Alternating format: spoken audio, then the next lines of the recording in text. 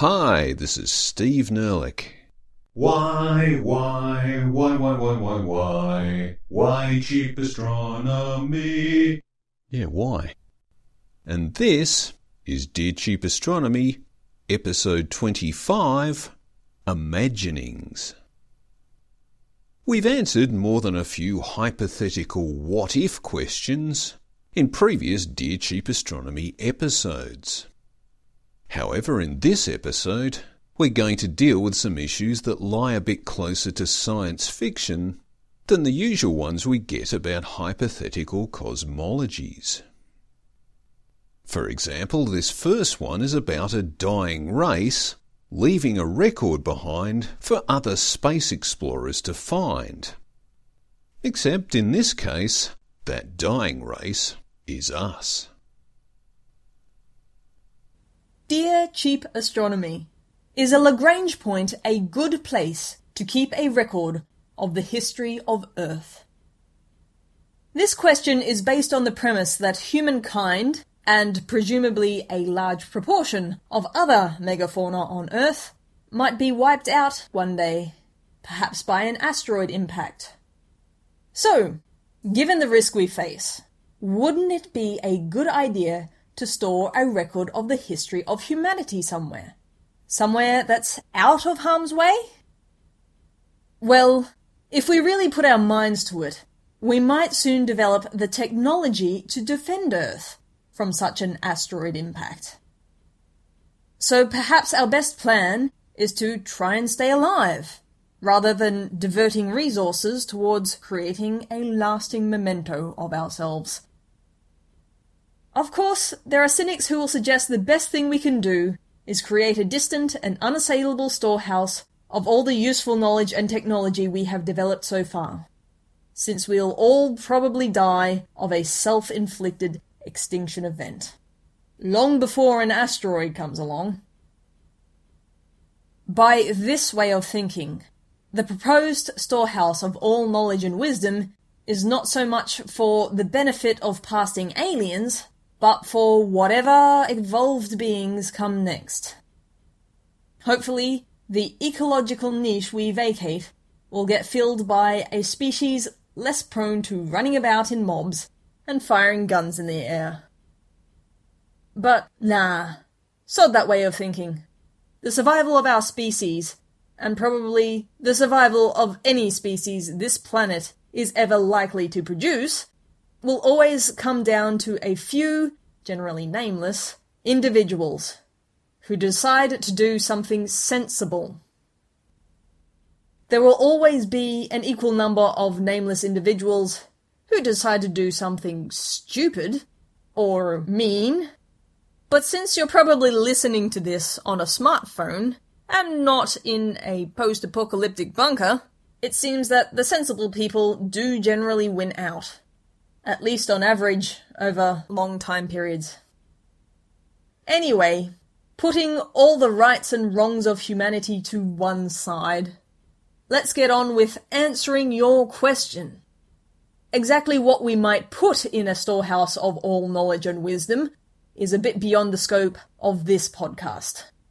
Although it must be said that some mathematical proofs, a few groundbreaking architectural designs, and perhaps some gene splicing techniques are going to be a lot more useful than Chuck Berry and whale songs. As we previously covered in Cheap Astronomy Podcast, episode 76, the Sun-Earth Lagrange points L4 or L5 would be the best spots to park our Earth storehouse. Objects at Lagrange points L1, L2, or L3 can sustain a station-keeping solar orbit with the Earth, but those points aren't stable. The spacecraft we currently have parked at L1 and L2 still need to fire their rockets now and again to stay in position. L4 and L5 are much more stable, and could potentially harbour an Earth storehouse for 1 million years or so, although, over these timescales, the faint gravitational whisper of passing planets can still perturb something put there. So an automated once-in-100 millennia correction burn will still be required.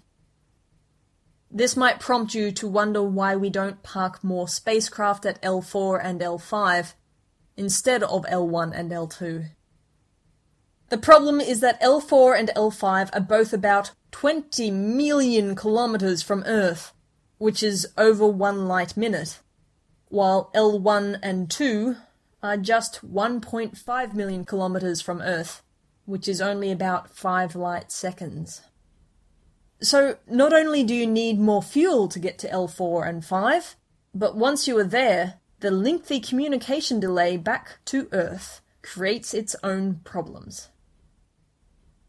Mind you, if we just want to park a record of Earth's history out there, the communication delay isn't such a problem. But before we do that, we really should establish an Earth asteroid defense system. Because if it's not there when it matters, we will be history. And thanks, Janet. So there you go. If we're going to do something at L4 or L5, we should probably establish space colonies, which will happily sit in the Sun's Goldilocks zone for millennia. This may be a better move than just building libraries there, although there's no reason why we couldn't do both. And now here's a question about one of science fiction's favourite plot devices. Dear Cheap Astronomy, was Einstein just a science fiction killjoy for having ruled out warp speed and time travel? Humans are storytellers. It's how we make sense of the world. Our stories are generally based on whatever we know at the time, with a little imaginative elaboration mixed in. Older styles of fiction generally involve people or animals with exaggerated physical abilities or even magical abilities. Modern science fiction takes a similar approach to storytelling, but it draws in plot devices from science and technology. So in bygone days, Zod the Defiant flew over the mountain range on his winged chariot to avenge the sons of Vetrab by spewing down fire upon the evil city of Otrabian. These days, Luke Skywalker, a Rebel Alliance sympathizer, uses the Force to fire 2 proton torpedoes down the exhaust port of the Death Star, thereby thwarting the evil Empire's plans, at least until the next movie. But because astronomical scales are yet to become part of our daily lives, our modern stories are still told as though they were taking place on Earth, or at least within Earth-like dimensions. Luke is first seen operating within the Earth-like dimensions of Tatooine, which has an Earth-equivalent atmosphere and an Earth-equivalent gravity field. To allow Luke Skywalker to cross light years from his home planet to the scene of a battle with the Empire, the story employs a magical plot device, warp drive, which is about as plausible as flying over a mountain range on a winged chariot. After the scene-changing warp drive, Luke is then seen within the moon-like dimensions of the Death Star, in which he mostly runs around in corridors. Then there's another scene change to the 4th moon of Yavin, where the Rebel base is, and which also happens to have an Earth-equivalent atmosphere and an Earth-equivalent gravity field. And finally it's back to the Death Star again to torpedo that exhaust port. This is how we are used to telling stories on Earth. A bunch of stuff happened here, and then a bunch of stuff happened there. How the protagonists got from here to there isn't worth dwelling on. As for time travel, well, warp drive is time travel. If you're going to get up, have breakfast, then cross 100 light years to foil the evil Empire schemes, before recrossing that 100 light year distance to get back home for dinner, then you just time traveled. You just did in a day what should have taken 200 years. The Star Wars story is actually full of time travel. For the plot to make sense, Luke Skywalker first has to receive information from 100 light years away, almost immediately, so that he knows to cross that 100 light years in order to deal with what's happening there. Furthermore, having warp-drived across 100 light years to blow up the Death Star and then return home for dinner, Luke would be able to look through a very powerful telescope 100 years after his return and watch himself blowing up the Death Star, as the light from that distant event finally arrived at his home. Back in the real world, we are slowly becoming used to the idea of storytelling across astronomical distances. All of us space mission fans hold a big celebration at a spacecraft launch, after which we all get on with our lives, until 6 months later, when we hold another big celebration as that spacecraft approaches its destination, and we all watch with bated breath to see if the latest technique for a Mars soft landing actually works. With the Voyager missions, these disconnected episodes have come to span decades. Voyager 2 flew by Jupiter in 1979 and finally flew by Neptune in 1989. Then it just kept on going. In the next year or two, it will finally leave the heliosphere. Lots of people who weren't born when it launched will be able to celebrate this event. Like me! Once you start dealing with events that happen across astronomical distances, you need a new kind of storytelling that can deal with a very slow progression of the plot. So maybe it was Luke's great-grandfather that set off to investigate rumors that someone was setting up an empire. A journey which eventually delivered grandson Luke there, so Luke could destroy the Death Star, and then it was Luke's great-grandson who returned home to tell everyone the news. But wait, even that can't be right. There was all that business with Luke's father. Maybe the truth is stranger than fiction. And thanks, Janet. Again.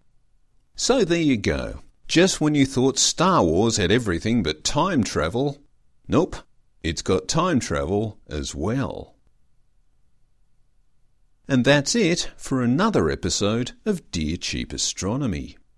If you've got a space science question, or you want to go back to the future to ask something you'd previously thought about asking, but got distracted by a homicidal grandchild trying to create a causality paradox, why not write to cheapastro@gmail.com, or maybe do it the day after yesterday. Thanks for listening. Steve Nerlich, Cheap Astronomy. Dear Cheap Astronomy, I would like to blow up the Earth. What do you recommend as the best technique? Anyway,